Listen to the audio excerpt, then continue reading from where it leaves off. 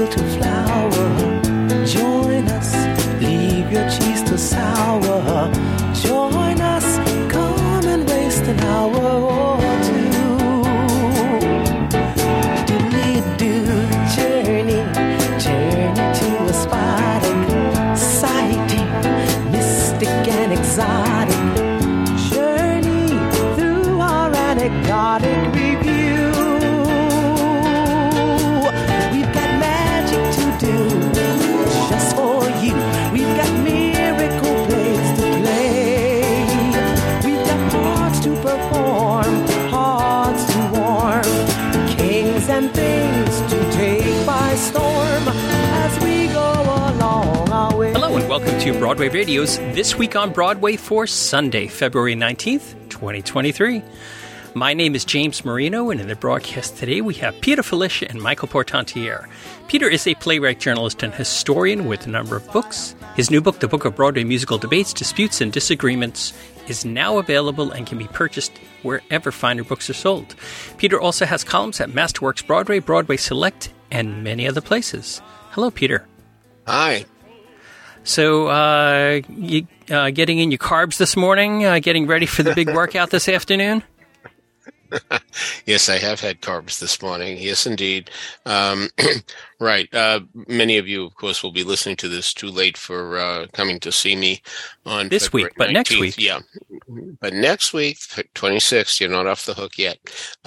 You can still come to Theater 555 at 4 o'clock. Absolutely free, and hear Pete's Theatrical Adventures, as it's called, where I just go through a bunch of index cards pulled at random with titles on them, and I tell stories about those shows whose titles I pull. So I hope to see you there.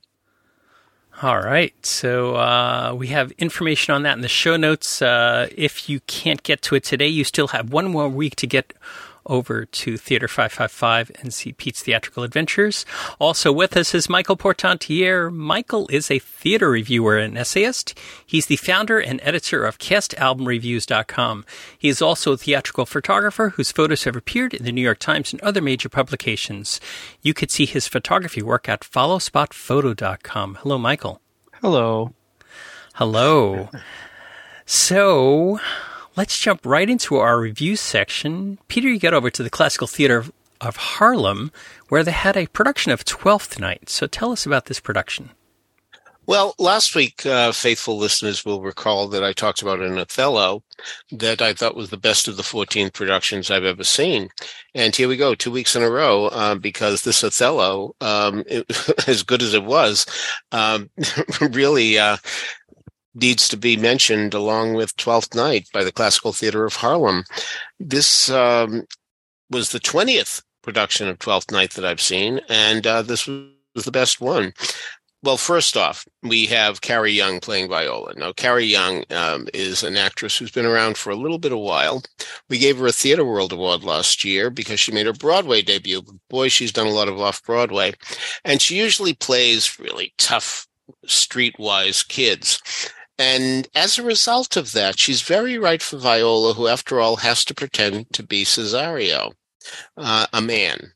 And of all the people I've ever seen do it, this is the performance that convinced me the most, because she really has that tough, gritty quality. So a wonderful, wonderful actress, and it was a treat to see her.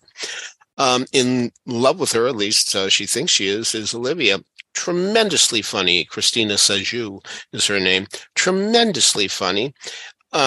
You expect, of course, Malvolio to be funny, and Alan Gilmore certainly rises to the occasion. But our old friend, Carson Elrod, is there, Sir Andrew Aguecheek. Really, of course, he's a white guy, and the thing is that he's one of these white guys who just loves black culture and wants to be a part of it so much and tries very hard to be a part of it. So he's very, very funny in doing that. Simple design, of course, most Shakespearean productions do have simple design, unit set, but beautiful, wonderful productions, terrific lighting.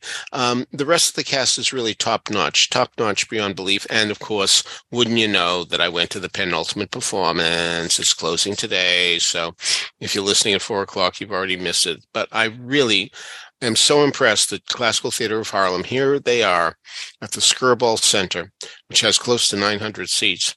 And my, that place was packed, and my, was that place full of people who were so appreciative of what was going on. They had a wonderful time. There's no question that this is a very African-American approach, and certainly Twelfth Night, there are people who say Twelfth Night was really the first musical because it has 6 songs in it. And of course, there's a lot of soul music in this production, which is really, really quite winning. So, and I certainly have to say that Frederick Kennedy, who's listed as composer and sound designer, did a fine job with that. So I imagine he's the one who did these songs, putting the Shakespearean words to music. So anyway, if by any chance there's a revival, by all means, get to it. I know this production had been around before. Maybe it'll be around again. It certainly deserves to be around again. But I'll tell you what happened. I'm on the Drama Desk nominating committee, and a lot of my colleagues had seen it and were very enthusiastic about it. And so I really had to fit it in at the last moment. But I have a feeling that from the way they spoke about it enthusiastically, I'm the most enthusiastic of the bunch of us. So I hope that we'll be able to fit in some nominations come May, come what may. Yeah, a surprisingly short run there, just the 16th to the 19th of February. Yeah, it was a revival, and fat. Oh, it's only 100 minutes, and the thing is, certain things are omitted, no intermission. And what really the famous scene where they're writing the letter that's going to humiliate Malvolio, completely eliminated, and you didn't miss it at all because, of course, when Malvolio reads the letter, we know that they had written it, and so I think it's a very smart move. It was a very clever edit, so I like that quite a bit. All right. So that is 12th Night at the Classical Theater of Harlem. We'll have a link to that in the show notes in case you want to go over and check that out and see whatever other stuff Classical Theater of Harlem is doing. Both Michael and Peter got over to the Roundabout Theater Company's Harold and Miriam Steinberg Center for Theater, which is the Laura Pels Theater, and one of them, to see The Wanderers. So, Michael, why don't you get started on The Wanderers? This was one of those plays that to me seemed like maybe it was 2 different plays smushed together because it is set in 2 different time periods. It's all of the action occurs in Williamsburg, Brooklyn, or most of the action, but 2 different time periods. Some of the scenes are in 1973 and some are in 2017. And there are 2 couples involved. The 2017 couple are Sophie, played by Sarah Cooper, and Abe, played by Eddie K. Thomas. But then in 1973, we get Shmuley, played by Dave Klasko, and Esther, played by Lucy Fryer.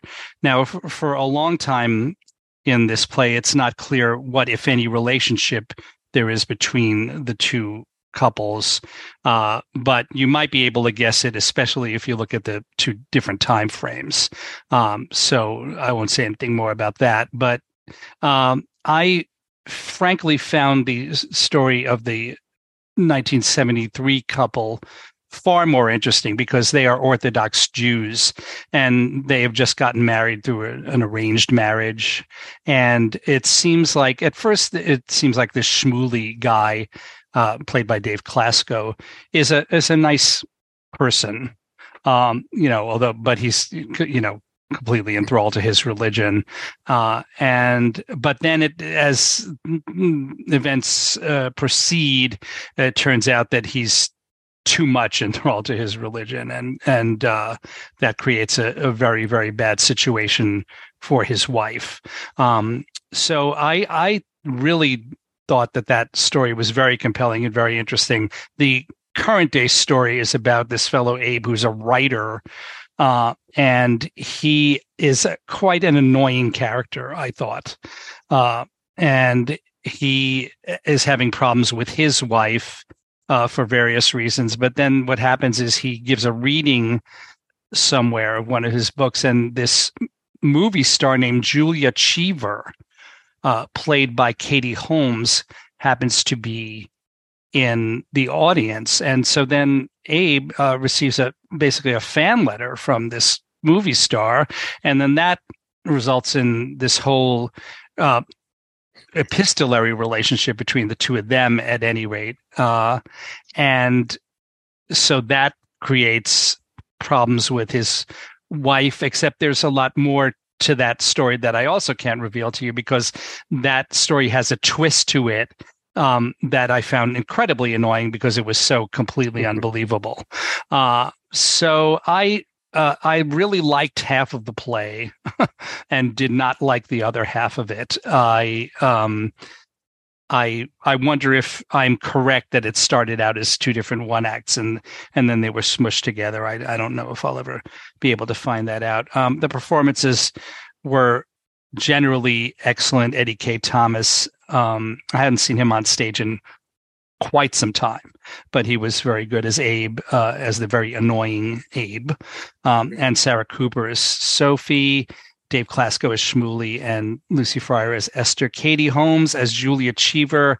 I'm afraid I did not think she was really up to it. I guess I've decided that on the evidence that I've seen, she's just really not a very good stage actress. The good news is she was audible. I remember when I saw her in All My Sons on Broadway, I literally had trouble hearing her, and I felt like she had to shout in order to be heard. But this is a much smaller theater, so she fares better as far as that. And it's not an inept performance in any way, but I felt like her voice is still very thin, and she was using her hands and her arms way too much and with no focus in terms of that. So I didn't respond well to that performance. And as I say, I really enjoyed half of the play, and the other half I thought could have been something that I didn't really need to see. So I think that Katie Holmes in the play has overshadowed, at least in all the features and reviews and things like that, Sarah Cooper. And for those who don't recall who Sarah Cooper is, I think that this is her stage debut here in New York, but she was the woman who was very famous on Twitter for mimicking Donald Trump in his speeches on Twitter, and she would play his audio and do her video as though she were lip syncing him, and this is what made her very famous. It's very interesting to see her make this leap to the off-Broadway stage, and she talked about it at the time that she really wanted to have a performance career. But so Katie Holmes and Sarah Cooper and all the rest here over at Laura Pell's doing The Wanderers at Roundabout. So Peter, what did you think about The Wanderers? Well, much of what Michael said, the two-play idea is something a lot of people are saying.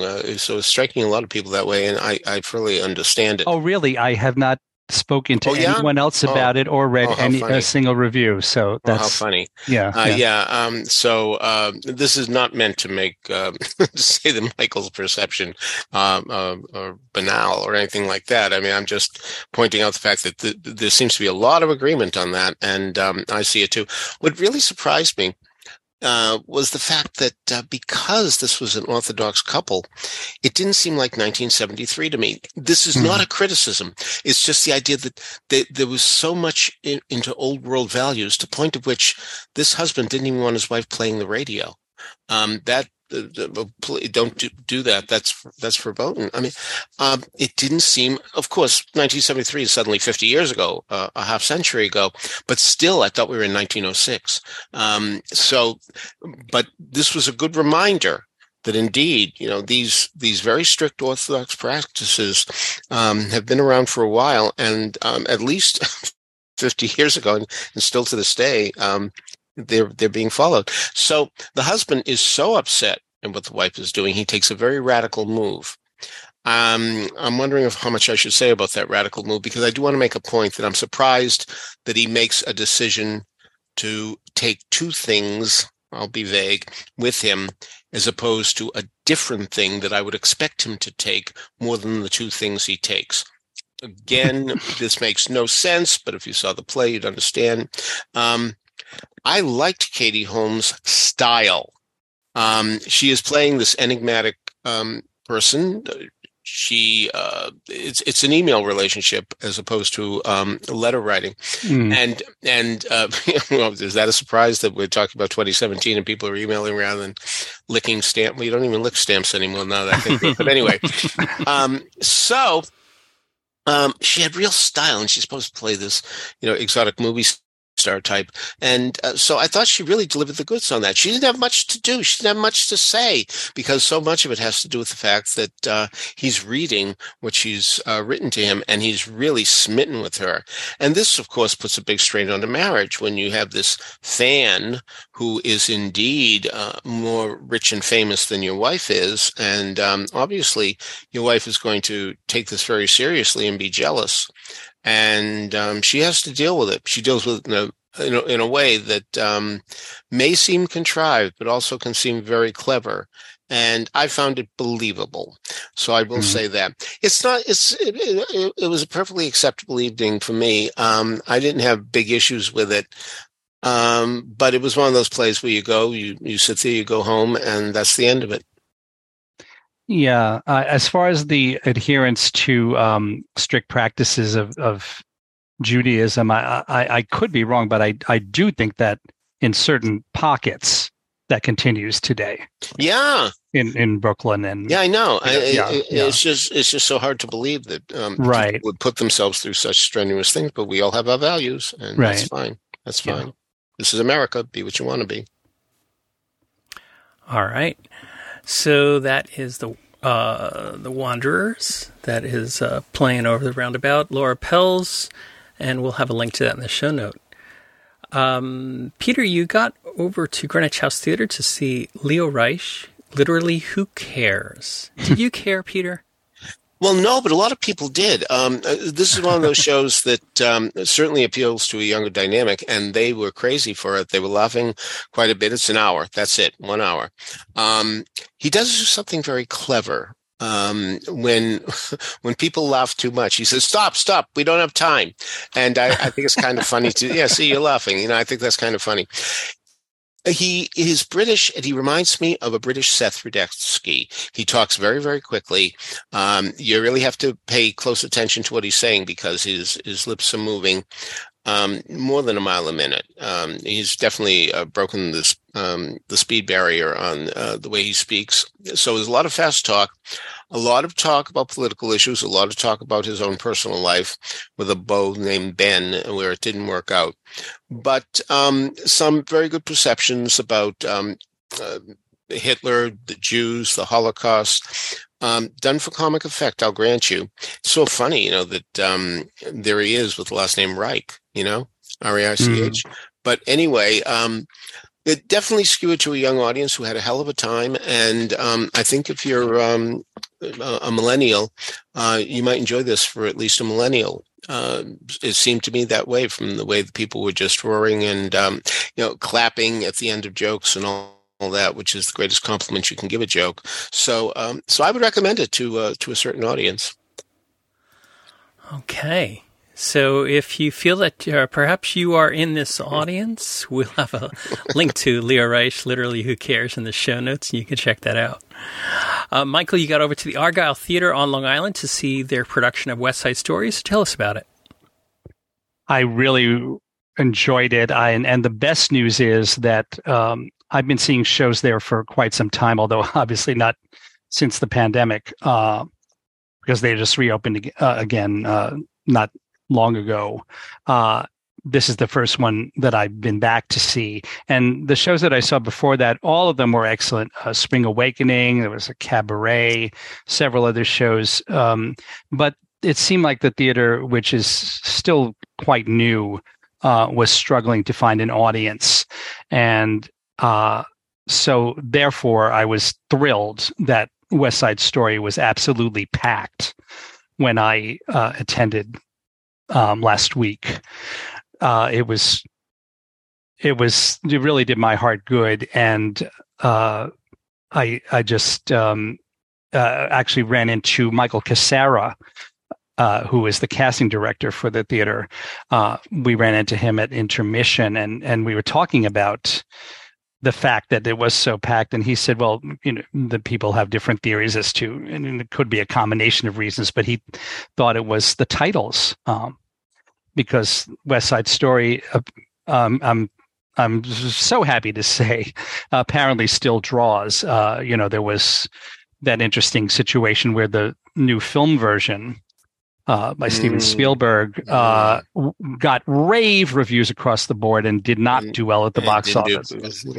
Although we were still emerging from the pandemic, and so that could have been a reason for that. Anyway, on the basis of this, there's still an audience, a big audience for the beloved West Side Story. And it was a fine production overall, directed by Evan Pappas and Todd L. Underwood, who's also the choreographer. So they're created as co-directors, and Todd L. Underwood as the choreographer. The two leads were two of the best aspects of the production. Tony was played by Wes Williams and Maria by Sabina Colazzo.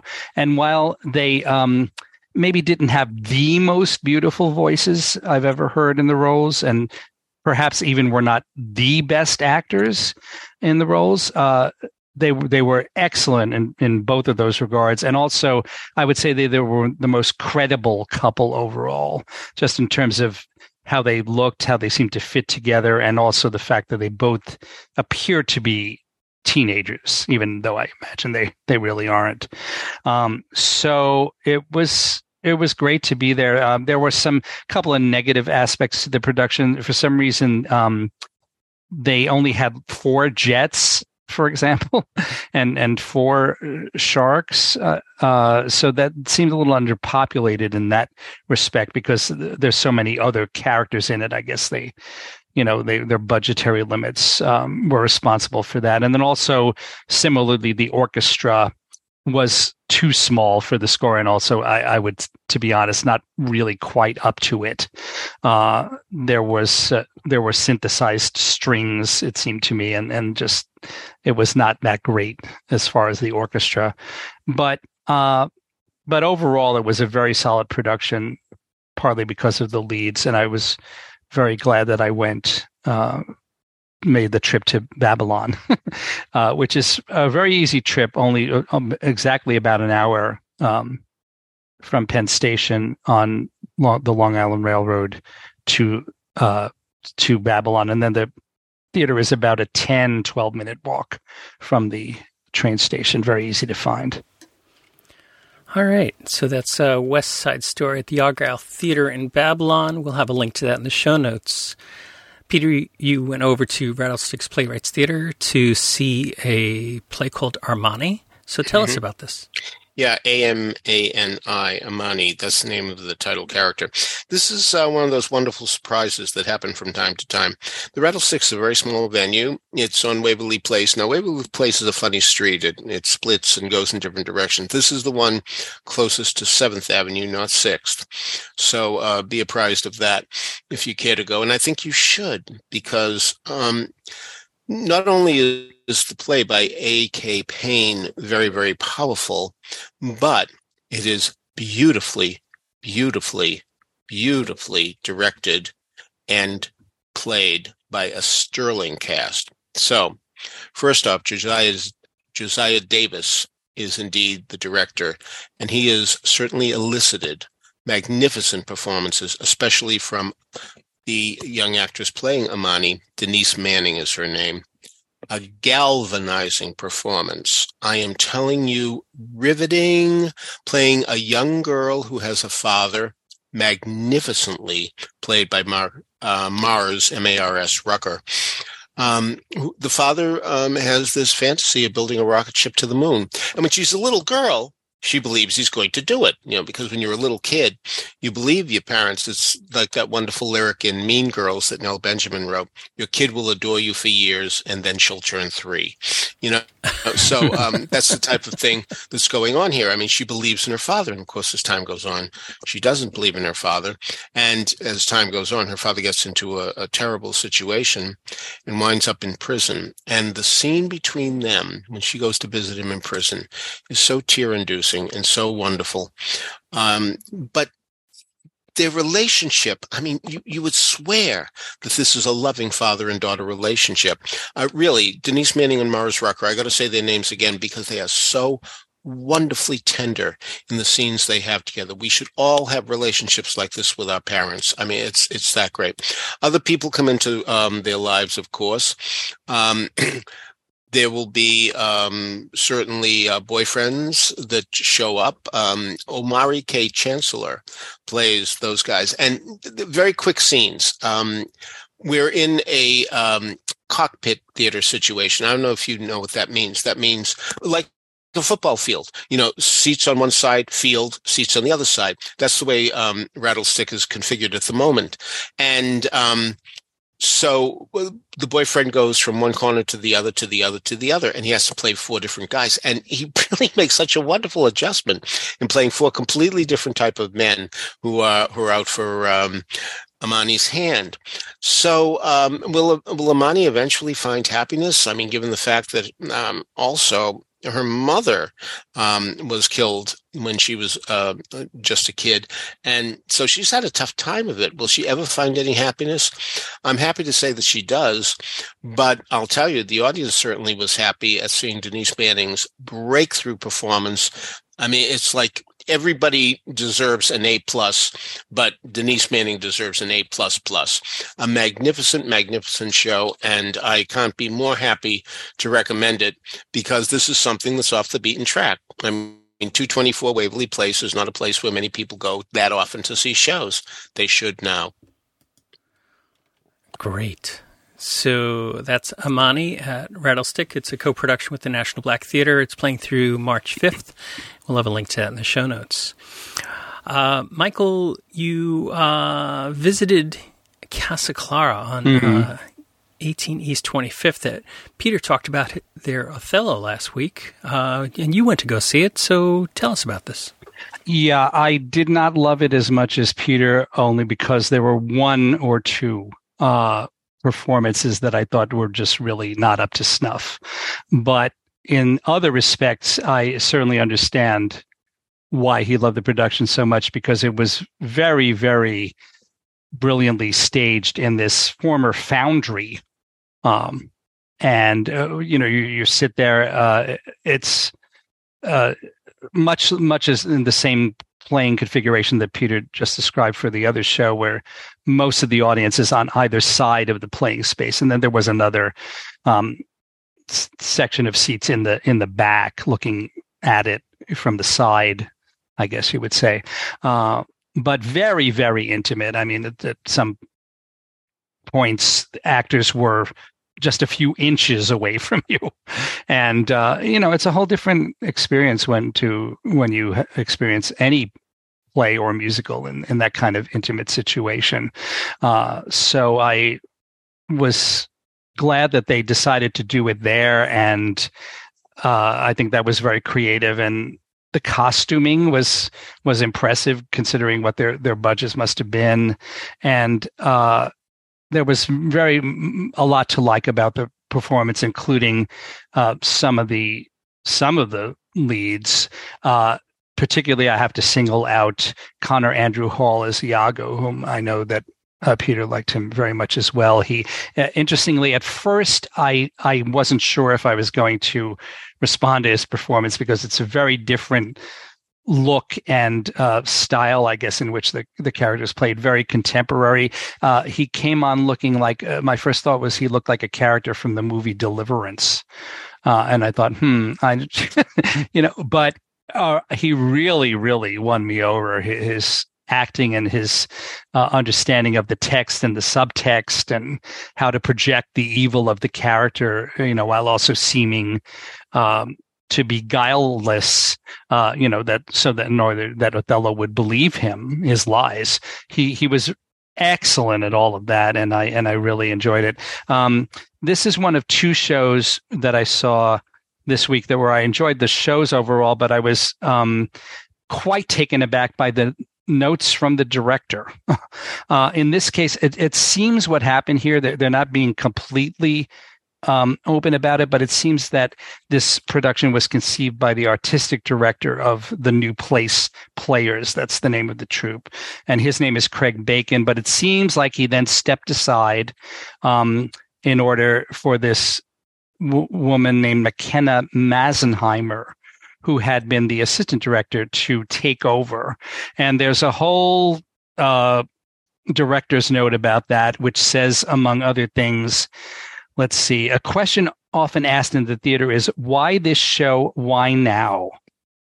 As someone invested in telling stories that Black people can find themselves in, I can't say I have a clear answer for this. I don't know why Black people should continue to see our traumas played out on stage, but these are the stories that continue to be chosen, produced, and uplifted. So why this show? Because it was the one chosen. Why now? Because white people need to admit that their cultural traditions remain unchanged and they are the worse for it. For Black people who see this show, please remember that our cultural traditions also remain unchanged and we are the better for it. Now, that's a lot to unpack as far as I'm concerned. First of all, it sounds like she's saying the only reason to do Othello now is because it had already been chosen. So I don't know what that means. And then the other thing, white people need to admit that their cultural traditions remain unchanged. What exactly does that mean? I mean, I am white, but I'm an Italian American. Is Shakespeare any more my tradition, or Tennessee Williams any more or less my tradition than, a Raisin in the Sun or a musical written by Black people? I don't. It just sounds like such an incredible generalization, and actually like a lot of gobbledygook, to be honest. So I did not respond well to that. This director's note, to put it mildly, and I wonder what the backstage drama was involved in the assistant director taking over the production. But as far as the actual direction, I thought it was fine, and the blocking and the work with the actors, except for that one actor that I mentioned that I really did not like. But we'll get to the other director's note in the other show later. Some people use these things as an opportunity to just blather, and sometimes it can be very annoying as far as I'm concerned. All right. So that's Othello at the New Place Players. The Casa Clara is the venue on 18 East 25th. It's through February 25th. We'll have a link to that in the show notes. Michael, you also saw the production of Urinetown at Manhattan School of Music. So tell us about this production. Yeah, I was so glad I went. Some friends of mine have been attending shows there for quite some time, and they told me that they were always good. So I went with a friend, and it was a very, very good production with an excellent cast. Bobby Strong was this fellow with a really interesting name, Piatt, Piatt, and his last name is Pund, Pund. I guess that's how you say it. Hope Cladwell, Megan Sheridan Allman, Officer Lockstock, this incredible guy named Cody Howard, this tall, strapping, really, really good-looking guy. He reminded me of a taller Matt Bogart, and a very different interpretation of Officer Lockstock, more as almost like a storm. He was almost in riot gear and with those glasses, those thin strips of sunglasses. So he came off as very, very different, looks wise, but also his comic ability was quite well well honed, and that really made all the difference in the world. It's so important for that role. So he was a great team with Little Sally, played by Alicia Jeter, and the whole thing was very well directed by somebody named Banji Aborisade, who directed and choreographed. And here, I'm happy to say, there was a very, very intelligent director's note, which I'm sorry, just give me a second here. Yeah, this is worth reading, I think. What is Urinetown? Urinetown isn't a real place per se, but what if it was? What if Urinetown was Atlanta, Los Angeles, Seattle, or even our very own New York City? Urinetown is a representation of where our society might go if we do not take the necessary precautions to protect our planet and its resources. We have set this production in New York City in 2070, exploring ideas of media, surveillance, and the shutdown of our modern tech world, resulting in e-waste. It really worked brilliantly that way, and I'm sure that's not exactly what the authors had in mind when this show was originally written and performed, but it worked so well that way. They had a little pre-show with videos of news reports of ecological disasters, happening across the world, and then there was a little thing about Elon Musk as the president of the United States in 2070. So I don't, hopefully that won't happen, but we'll see. Well, some people will see. Yes. So I thought that was so creative, and I appreciate a director like this who can really, especially in a educational context, who can really look at a piece and interpret it in an intelligent way and give a wonderful showcase to these young, extremely talented performers. All right.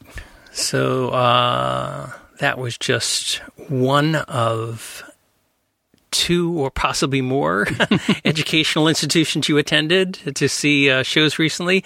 You also, I'm not sure if we teased it on air or off, or that you went to go see Pippin at NYU. So tell us about your Pippin experience. Well, this was at the Frederick Loewe Theater, where I mentioned last week that I used to have classes in that theater, and I've even performed on that stage once or twice. So it's always fun for me to go back there. Very enjoyable production overall, but not very well directed, I would say. Fortunately, they had some great talent and superb voices. This fellow, Richie Cardile, was Pippin, and he was not I suppose the physical type of Pippin that we normally see, but his voice was really gorgeous. He sounded like a friend of mine with whom I attended mentioned it first, but I had been thinking the same thing. He sounded a lot like Ben Platt, and I mean that as a compliment. He had all of the very good positive aspects of Ben Platt's singing voice. So he was terrific, and the cast in general was very, very talented. The leading player, Nadia Duncan, just superb. She, you kind of felt like she could have just done the role on Broadway anytime now. And everyone in general was great. But the surprise was that the role of Catherine was played by someone named Arelis Cruz, who turned out to be a vocal powerhouse in a role where you don't often get that. So that was a really, really nice surprise. But the bad news here was again the very very slipshod direction, I would say. There didn't seem to be any concept to the production. The costuming was all over the place, and that really worked against it. But the most annoying thing here, again, was the director's note. Okay, you ready? In my musical theater history classes, I talk about my belief that there needs to be a reason to do a revival of a show. Musicals are of their time. They are influenced by the social, political, and historical contexts in which they are created, and in turn, they reflect those contexts back in the art, et cetera, et cetera. Well, I mean, I suppose that's true, but isn't that true of every work of art? Why does he single out musicals? By the way, the person's name, the director choreographer, is Barry Gellis, Gelles. And then he goes on to say, so every choice that we made while creating Pippin was a choice that brought us closer to the type of theater making and world making we aspire to. Our production extricated the show from some of the influences that were dated and steeped in biases. Our practice has been anti-racist, feminist, queer inclusive, body positive, anti-ableist, and consent-based. Et cetera, et cetera. Well, I didn't notice any changes or refocusing of the text or the storytelling or the performances that pointed up any of that. I think whatever was in there has been in Pippin all along, as far as I noticed. I mean, they did have a female leading player, but that's been established for some time now. That was the biggest change in that regard. So I don't know. And by the way, this director's note is 2 pages long. Wow. So, I mean, there's an opportunity for this professor at NYU to go on and say all this stuff. And maybe if you read it, you'll feel differently about what he said, but I just don't get it. Well, in terms of there has to be a reason for a revival, I'm reminded of what Michael Butler, the original producer of the Broadway edition of Hair in 1968, said when he revived it in 1977. And that was, he said, I simply wanted to see it again. Granted, it didn't go at that point in time. It only lasted a bunch of weeks. But nevertheless, is it, I want to see it again, a good enough reason to see anything? I think so. Yeah. And I don't think, I don't think shows necessarily have to be reinterpreted. Yeah, indeed. That's fine. That's fine. Yeah. I love new concepts when they work, sure. But business as usual is fine as well. Our faithful listener and trivia whiz, Paul Whitty, posted on Facebook last night that he was seeing a production of Two Gentlemen of Verona. And I was thrilled for him. Paul really makes an effort to see every musical. He really has a checklist and what he's seen, what he hasn't. He'll travel hours to see whatever he needs to see. And that's good enough for him, and it's good enough for me too. I will go see something I haven't seen before. So I'm very glad when there's a revival just for revival's sake. Right. And as you say, when a new interpretation works, like this, You're in Town, that's terrific. But I don't think there's anything wrong with just presenting a business as usual. Yeah, right? yeah. I agree.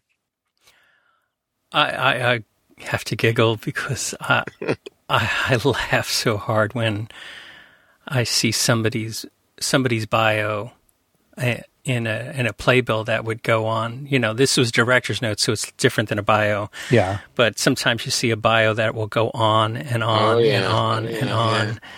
And then you'll see something like, Nathan Lane his bio will be like, Nathan has done a few shows. Right, yeah. That's Mickey Rooney's for Sugar Babies was about 4 sentences long, maybe even 3. So, sure. You get to that point when you really become a legend and you can do that. So, yes. I was thinking to myself, yeah. Go on. Sorry. No. Which actually what? Well, as far as I'm concerned, that would lead us into our next topic of this Playbill article on audience misbehavior that had been pulled, and then was not restored, right? No, we haven't seen it yet restored. We took a quick look for it as we started recording, and I don't see anything that resembles it. It's certainly not at the URL that it was at before. There's a dead page there. I haven't seen any republishing of a similar article on the Playbill website yet. So we should give some background here for those who are maybe not quite up to speed. Is that Margaret Hall, a writer, a really amazing writer over at Playbill, wrote this article a couple of weeks back about bad audience behavior, and it mysteriously disappeared from Playbill, and Playbill made no comment about it disappearing. It just, the URL went dead, and the page says, nothing here for you to look at, search for something else.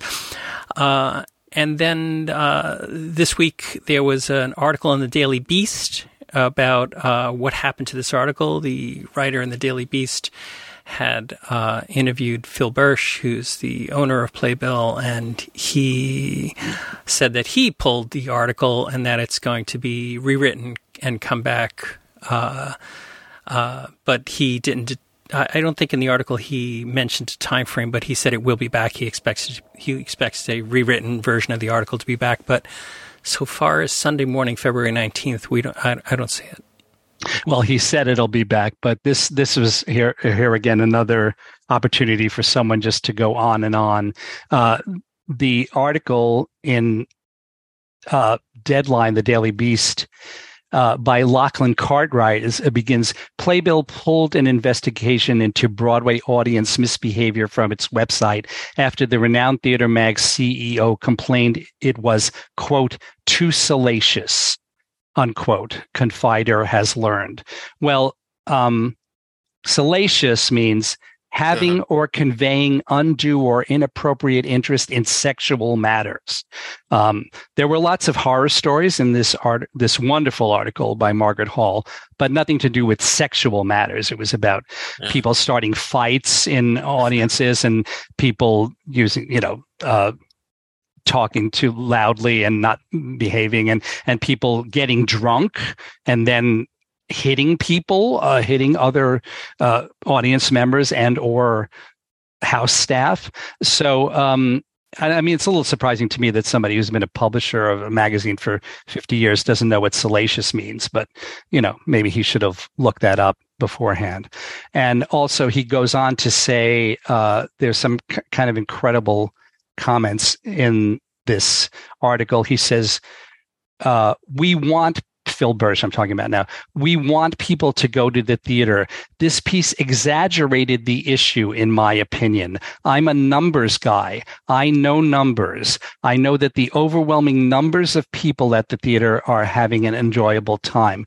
Well, what point does that make? That's like saying, well, because the overwhelming number of people in New York City are law-abiding citizens, we don't report on crime? Mm-hmm. Mm-hmm. I mean, just blather. So the article told the truth. I'm always amazed when I go back to see a show during the run, how people are terribly misbehaving, and we don't get that. Whatever you want to say about critics, they behave at a show. So when I go to a press performance, mostly, Peter, mostly. Yeah. We had that article this week where the. Well, I guess it was the critic was well behaved. The dance company, did you hear the story about the dance company where the dance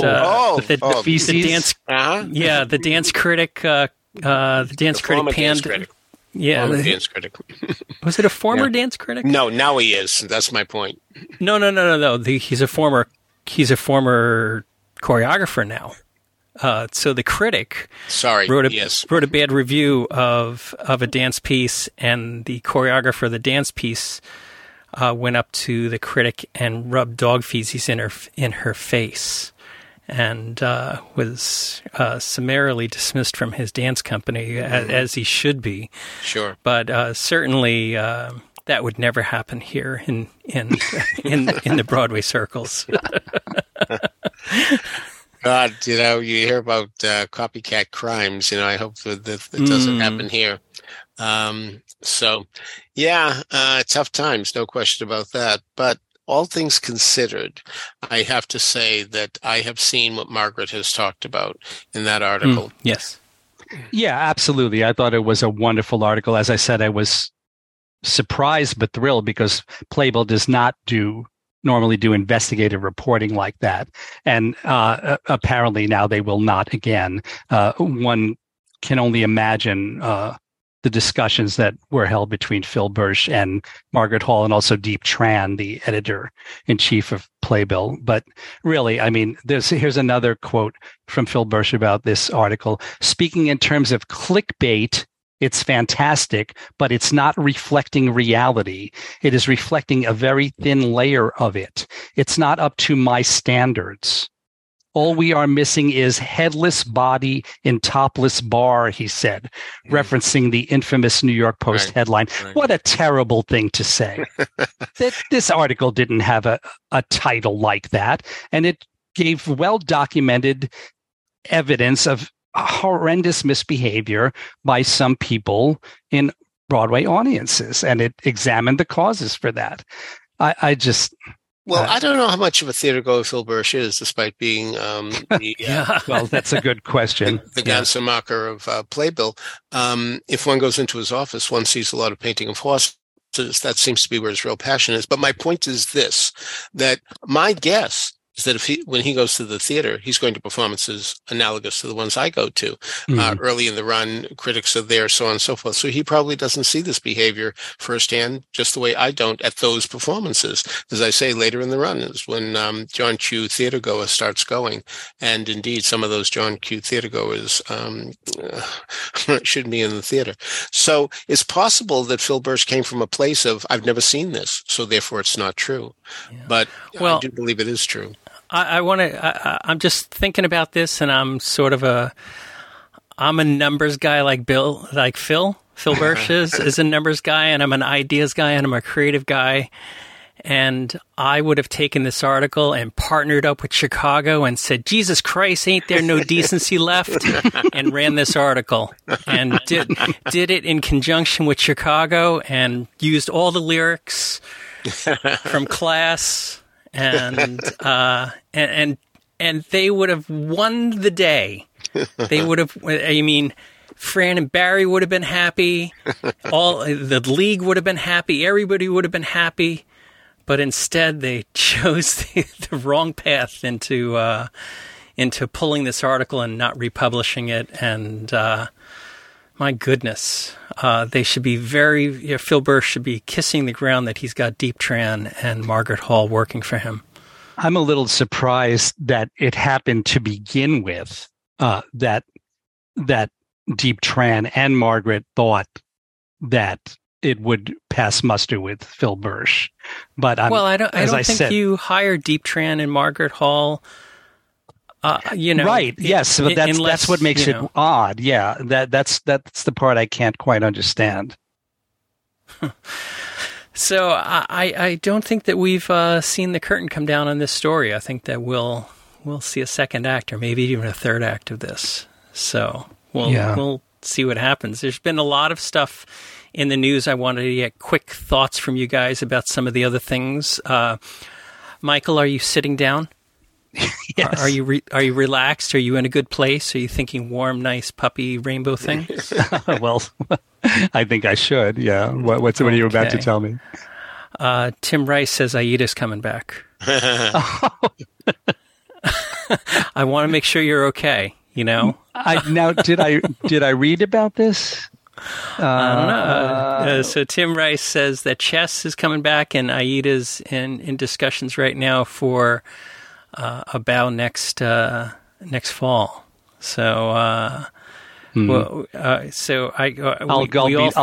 go to see one of them. Okay, that's fair. That's fair. Very happily.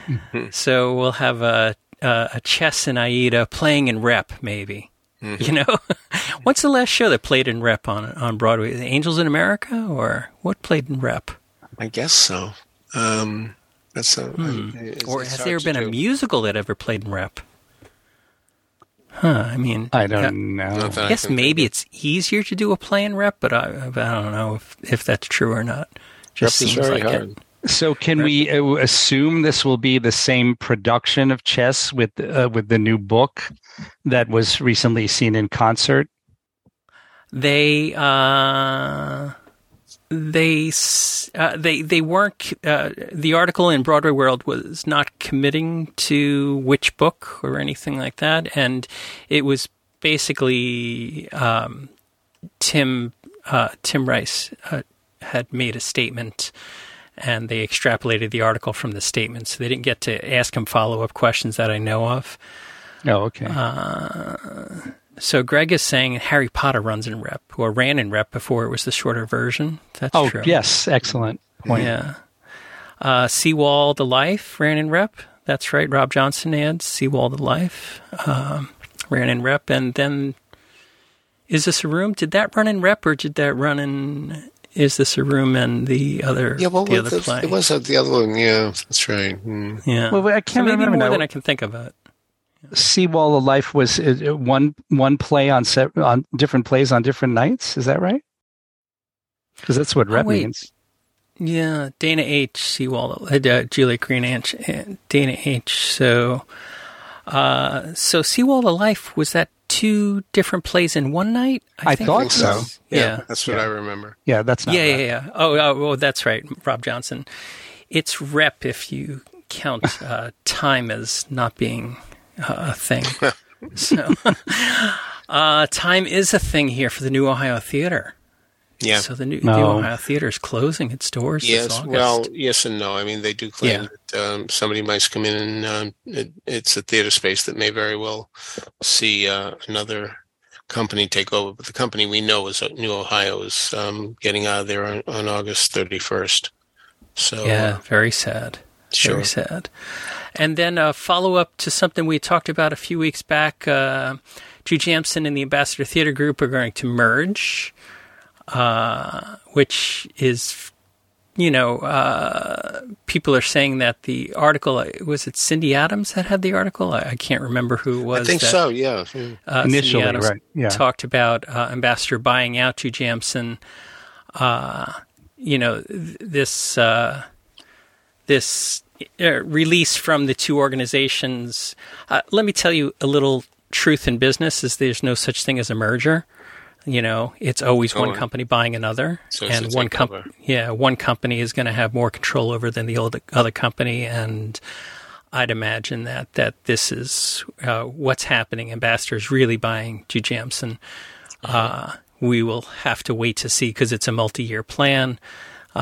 So we're not going to have any answers to this right now, but we have an article from the New York Times that I'll link to in the show notes if you're interested in reading more about that. But it certainly makes sense for Ambassador to get a stronger foothold here in New York, where Ambassador Theater Group is a very strong organization on the West End, and now it has a stake to claim of 7 theaters here in the U.S., so it makes them a real big player. So that's about it for today. Before we get on to our trivia and our musical moment, I want to remind everybody that you can subscribe to these broadcasts by going to the front page of BroadwayRadio.com. There's a subscribe link. That way, each and every time we have a new episode of This Week on Broadway, it'll be automatically downloaded to Apple Podcasts for you. Of course, you don't have to listen to Apple Podcasts. There's many ways to get us. You can subscribe to us in Patreon and support Broadway Radio. Patreon listeners get This Week on Broadway on Sunday afternoon before it's released to the general public on Sunday evening, as well as getting a chance to listen to us live on Sunday morning as we record, plus a handful of bonus episodes that you will get, like Jan Simpson's All the Drama a week ahead of time, and various different things that Matt and Ashley and Grace put out in the feed for Patreon. You can listen to us on Spotify, iHeartRadio, TuneIn, Stitcher, Google Play, anywhere that you can listen to finer podcasts. You'll find Broadway Radio's offerings. Contact information for Peter, from Michael, and from me can be found in the show notes at BroadwayRadio.com, as well as links to some of the things we've talked about today. So, Peter, do we have an answer to last week's trivia question? In 2022, as he was going to audition in hopes for landing a certain role in an upcoming Broadway revival, this performer, with a Roman numeral after his name, might well have been singing a famous song from a famous 1920s musical. Who is he? What's the revival? What song would have been apt for him to sing? What musical did it come from? Well, it would have been McKinley Belcher III on his way to audition for Happy in last year's Death of a Salesman, because he might have sung to himself a song from the 1920s No No Nanette, I Want to Be Happy. Yeah. And indeed, he became just that. Last week, I told you that Tony Janicki finished 6 minutes ahead of Paul Whitty. In fact, he did again, but only after the remarkable Steve Bell got it seconds after I gave the question, and Josh Israel quickly followed. But Tony only got it after a previous guess. Yes, he first correctly identified Mr. Belcher, but he assumed the song was one from the 1929 nautical musical Hit the Deck. The song, Sometimes I'm Happy. No, that's what Mr. Belcher might have sung after he got the part. Sometimes I'm happy, but not before. Still, it was nice to hear someone mention Hit the Deck, which I only tend to mention when I'm playing poker. Other players say cut the cards, but I always say hit the deck. Anyway, after those four, we had Brigadoon, Jeff Valenga, and Juliette Green. This week's question. This performer had a mere walk-on in a musical for which she won a Tony. A mere walk-on. Who is she? What's the musical? And explain about that walk-on. All right. If you can explain about that walk-on, email us at trivia@broadwayradio.com. We'll let you know if you're on the right track. So, Michael, what do we have in this week's musical moment? Well, that production of Pippin at NYU, which, by the way, I'm not sure if I mentioned it, was the Steinhardt School at NYU. I really appreciated it on a musical level, aside from whatever issues I may have had with the direction and the costuming, et cetera. And so that sent me back to the original cast album, which of course, has been a favorite of mine for 51 years now. And here's an interesting tidbit about that album, which comes from a reliable source. So I'm not 100% sure it's true, but it sounds like it might be. I'm told that recording, of course, it features the Broadway leads, but I'm told that the ensemble were jobbed in and that they were singers as opposed to the people who actually played the ensemble in the show, who were primarily dancers. So maybe that is true. I mean, the recording is on the Motown label, and it's produced very much as more like a pop recording than a cast album. So if anyone knows, has any evidence about this fact, maybe they can tell us, or maybe I'll write to Stephen Schwartz and see if he'll tell us. Yeah, John is a listener. John, he touch base with us. Oh yeah, well yes. I mean, that's another person who could tell us. Yeah. Maybe I should go to John Rubenstein. Yeah. Exactly. So anyway, our music this weekend, this Sunday, is two selections from Pippin, both featuring people who have been guests on our podcasts, not together but separately. The opening number, Magic to Do, featuring Ben Vereen, and one of my favorite songs from the score is our closer, Morning Glow, with John Rubenstein singing the lead. All right. So on behalf of Michael Portantiere and Peter Felicia, this is James Marino saying thanks so much for listening to Broadway Radio's This Week on Broadway. Bye-bye. Bye. Bye.